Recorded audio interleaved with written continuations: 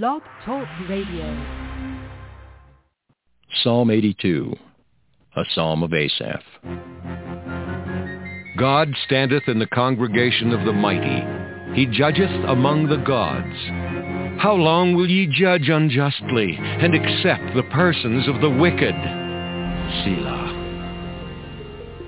Defend the poor and fatherless. Do justice to the afflicted and needy. Deliver the poor and needy. Rid them out of the hand of the wicked. They know not, neither will they understand. They walk on in darkness. All the foundations of the earth are out of course.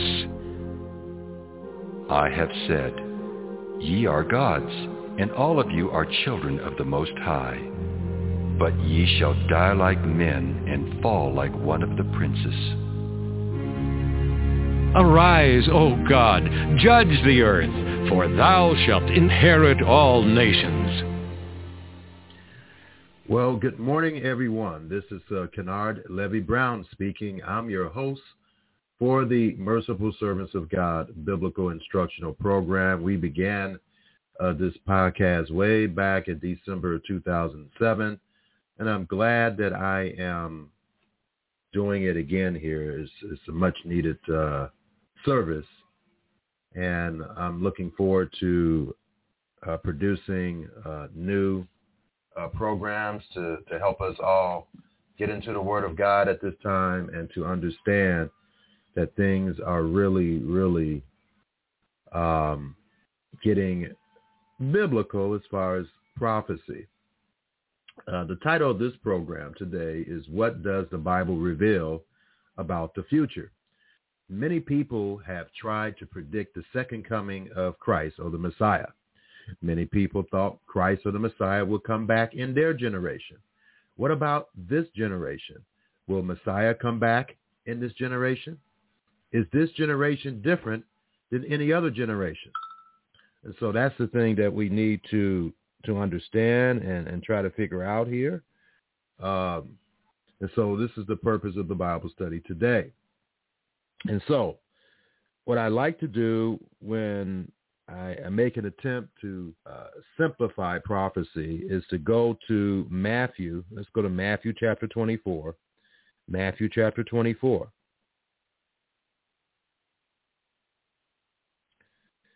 And then he foretold the temple destruction that happened around 70 AD.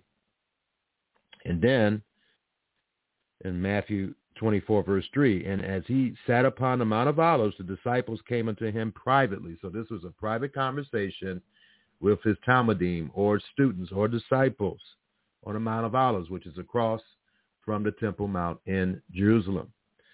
He says, tell us, when shall these things be, and what shall be the sign of thy coming and on the end of the world? So I've looked at several commentaries about this, and some of them are in complete denial of what the context of this conversation was about. And here's the context. Tell us, when shall these things be, and what shall be the sign of thy coming? And so what the context of the following scriptures, after this answer to the question that the disciples had, is about the sign of thy coming and of the end of the world. So that's what it's about.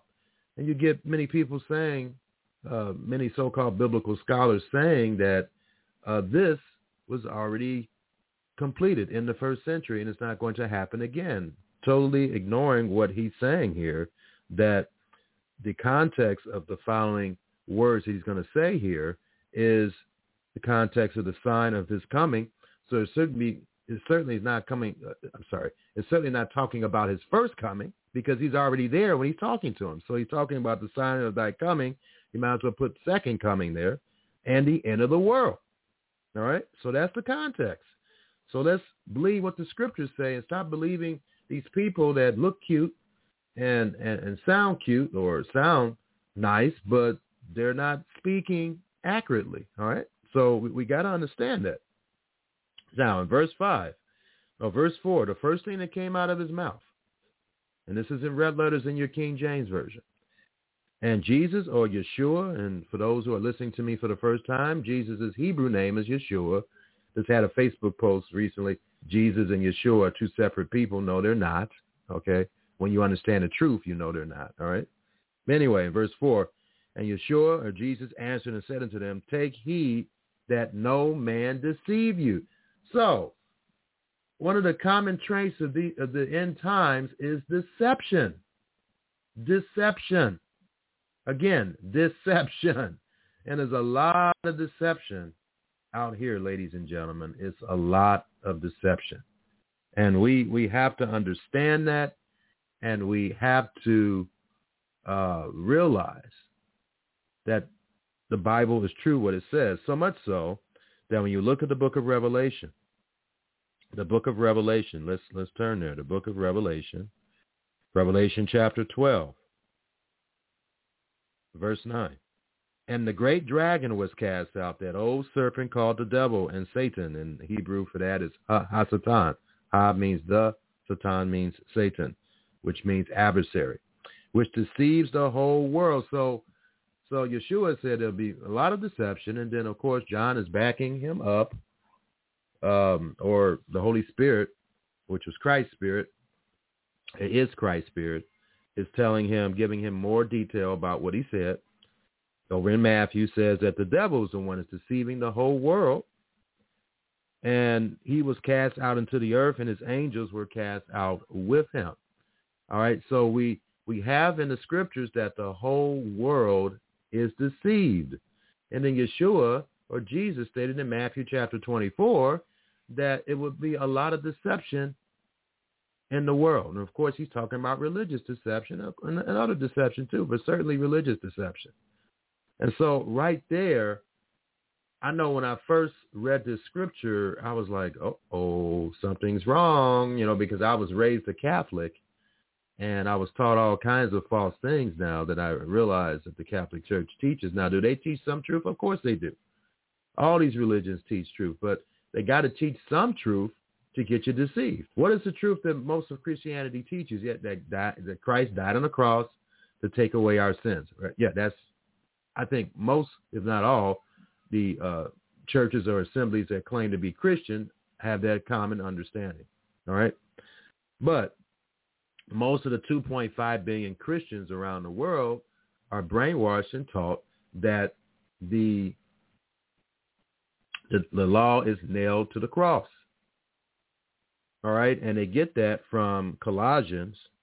Let's go to Colossians chapter 2, verse 14, where it says, blotting out the handwriting of ordinances. So they see that word ordinances, and they think the ordinances means the Torah, or the law, or the instructions of God. Now, when you look this up, the original Koine Greek, and when I say Koine Greek is Greek that was written with a Hebrew flair to it. Okay, so dogma, and it's the same exact Greek that was written for the Septuagint, which is the first translation of the original Hebrew manuscript, the first 5 books, and later on they did other books, into another language. It was Greek, and it had a Hebrew flair because it was translated by Jewish Greek individuals. All right, so anyway, dogma, that's what the word means. It doesn't mean the instructions of God, okay? And it's opinion, conclusion, proposition, dogma. It can be a degree of command. Now, he states here the Mosaic law, and that's not what it's talking about, all right? Views concerning Christianity, it means views, doctrinal statements, principles. And I'm going to show you how that can't be that, okay? So the word is dogma. It's not talking about the law of God. Now, when you look up in the New Testament, the word law, let me get to it here. Looking at my concordance here. So when you look at, I know the Hebrew word for law is Torah, and that means all the instructions of God. Now, I'm trying to look at the New Testament. Here we go, right here. We had different various translations of that here. Let me take a look here.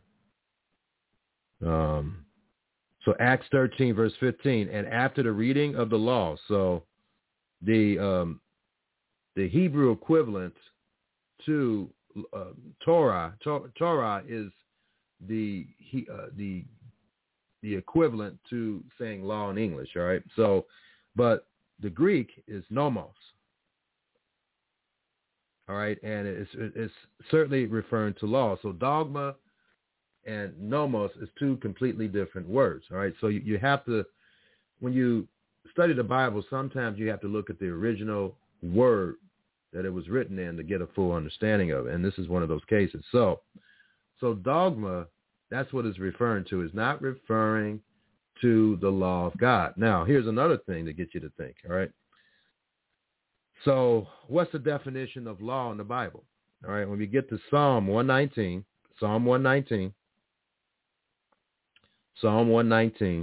verse, let's take a look, verse 142. It says, thy righteousness is an everlasting righteousness, and thy Torah, or law, is the truth.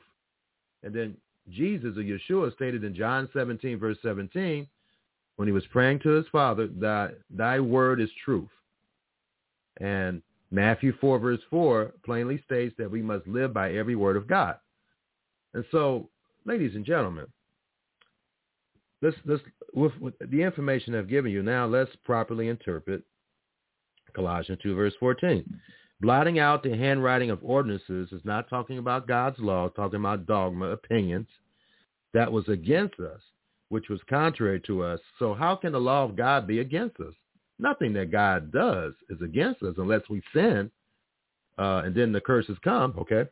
And took it out of the way, nailing it to his cross. So, ladies and gentlemen, God did not nail what he calls truth, his law, to the cross.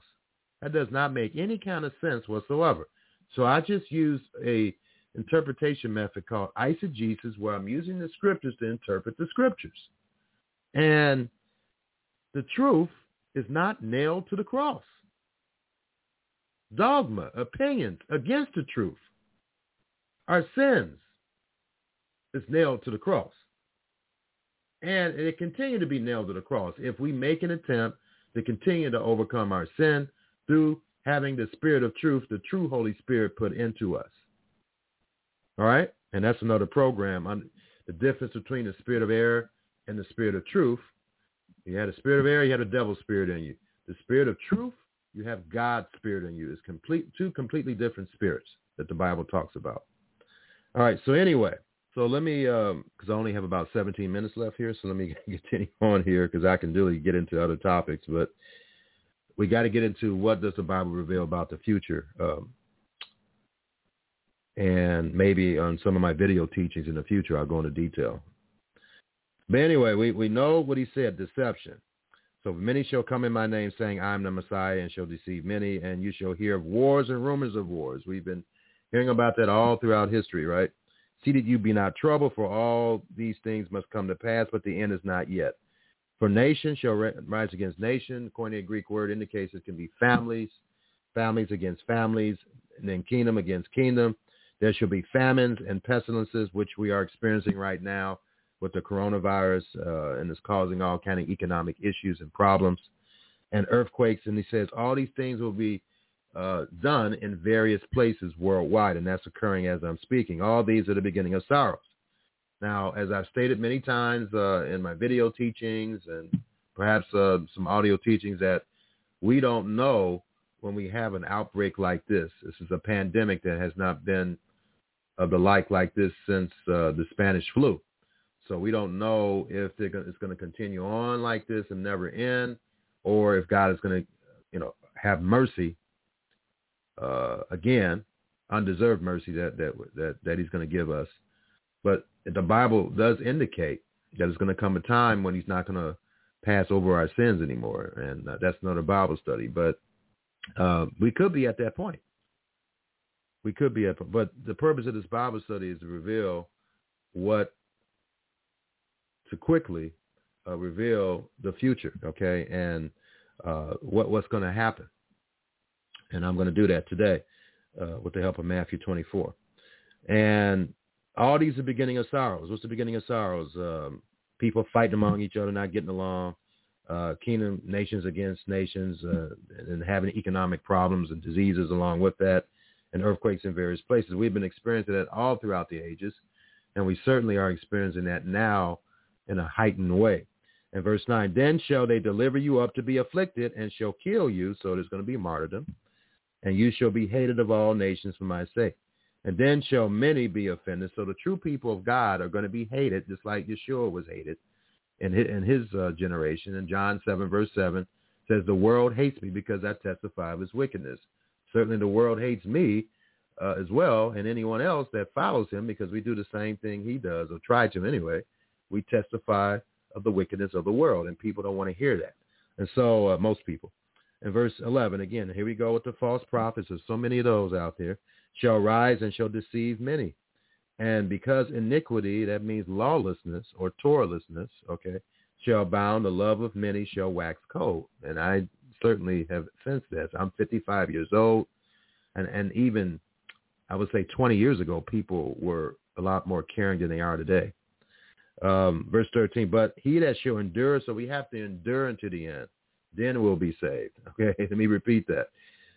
He that shall endure unto the end, that means if you have God's Spirit dwelling in you, if you just overcome these sins toward the end of your life, then you'll be resurrected in the first resurrection. As another Bible study, read 1 Corinthians chapter 15 and Revelation chapter 11.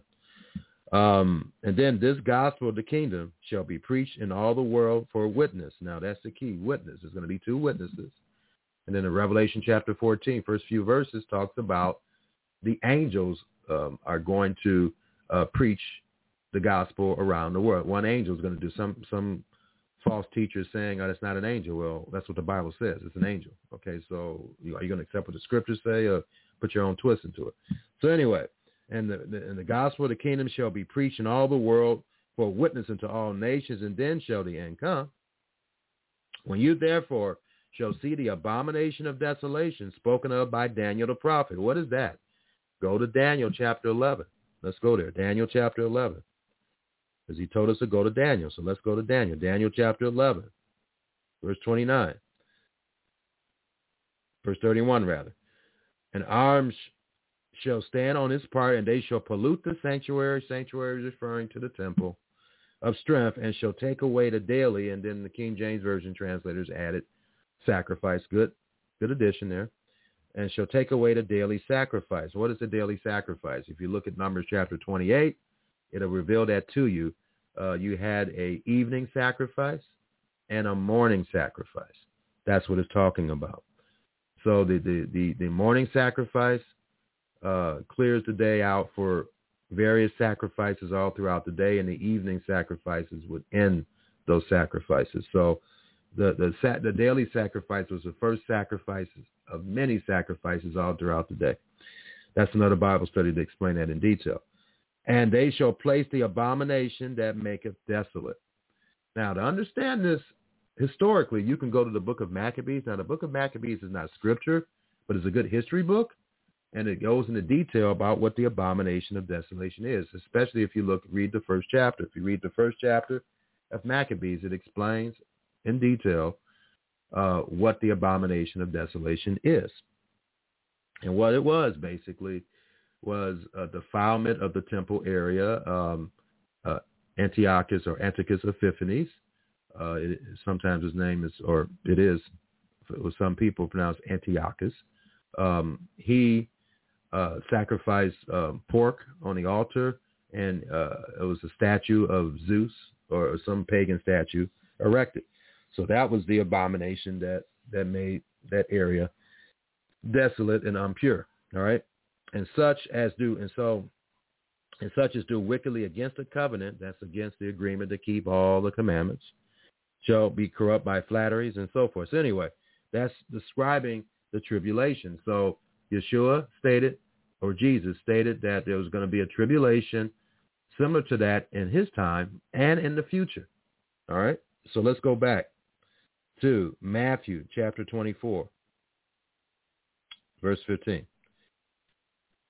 So this is the reason why he says stand in a holy place, and that's not talking about a group of people worshiping. It's talking about an actual place. And if you have eSword, which I use frequently to do my Bible studies, and you type in the word holy place, it refers to a physical structure, all right? And he says, whoever readeth, let him understand, because there's going to be many people who didn't understand. Many people are not going to understand what I'm talking about today, unfortunately. Then let them which be in Judea, the West Bank, flee to the mountains. All right? Let him which is on a housetop not come down to take anything out of his house. Neither let him which is in the field return back to take his clothes. And woe unto them that are pregnant. But pray ye that your flight, so a certain group of people are going to be fleeing at this time for protection. Not in the winter, neither on the Shabbat. So this proves that the Shabbat day is still being kept. And of course, the most evangelicals say, oh, this is a Jewish people. No, this is talking about Jews and Christians that are keeping the Sabbath and that understand that Yeshua is the Messiah and that he's Yod-Heh-Vah, or God. They will be fleeing, okay? For then shall be great tribulation, such as was not since the beginning of the world to this time, nor ever shall be, and except those days should be shortened, and they will be. There should no flesh be saved, but for the elect's sake those days shall be shortened. Then if any man say, lo, here is Christ, or there believe it not. Here we go again with the emphasis on the deception. For there shall arise false Christs and false prophets, and show great signs and wonders. Yes, some of these false prophets and preachers will be doing miracles, but it doesn't mean that what they're preaching is true. The foundational scriptures to understand that is Deuteronomy chapter 13. Well, it says that, hey, you can have somebody that's preaching, and they can have miracles, but the miracles is not the sign of whether or not this individual is true or not. What's the sign is if this individual is teaching properly and doing what he says. That's the proof, okay? So anyway, not the signs. The people focus too much on the miracles and not what the person is saying out of their mouth, and what the person is doing, which is the Bible's definition, his fruits. So anyway, getting back to this, before I have told you before, where if they shall say unto you, behold, he's in the desert, go not forth. Behold, he's in the secret chambers, believe it not. For as the lightning come out of the east and shineth even to the west, so also shall the coming of the Son of Man. For wherever the carcass is, was referring to a body, there will be eagles gathered together, is certainly referring to Revelation chapter 19, toward the end of it. When he comes back, it's going to be, unfortunately, a feast for the animals of the dead bodies. So anyway, verse 29, immediately after the tribulation of those days, shall the sun be darkened, and the moon shall not give her light, and the stars shall fall from heaven, and the powers of the heavens be shaken, and then shall appear the sign of the Son of Man in heaven, and then shall all the tribes of the earth mourn, and see the Son of Man coming in the clouds, and he shall send his angels. So this will be the first resurrection that's going to occur, that's outlined in Revelation chapter 11, starting in verse 15. He announces his return, and then he gathers up the first fruits, those who had God's Holy Spirit and overcame unto the end. Those are the ones going to be resurrected first. So anyway, now in verse 32, now learn a parable of the fig tree. When his branch is yet tender and putteth forth leaves, you know that summer is near. So he's using an analogy of agriculture here. Remember that he lived in an agrarian society. Most people had land, and they cultivated the land. So likewise, when you shall see all these things, know that it is near, even at the door. So just like when you see crops putting forth leaves, you know that all the things that he said, when you start seeing these things, know that it's near. So that's how you can tell. Verily I say unto you, this generation shall not pass till all these things be fulfilled. Now, he meant his generation, but he also meant a future generation. And this is when I'm going to answer the question here in a simple way. There's other ways I can do it, but November of 1952 was the first detonation of the thermonuclear bomb. Einstein at that time stated that now we have the capability. Now we have the capability of destroying all man off this earth. All right. And Yeshua, another Jew, the most perfect Jew, stated the following to back up what Einstein stated. And Matthew 24, verse 22, and except those days should be shortened, there should no flesh be saved. But for the elect's sake, those days shall be shortened. What days? The thermonuclear bomb age, which began in 1952. Now, in Psalms, let's go to Psalms, Psalm 90.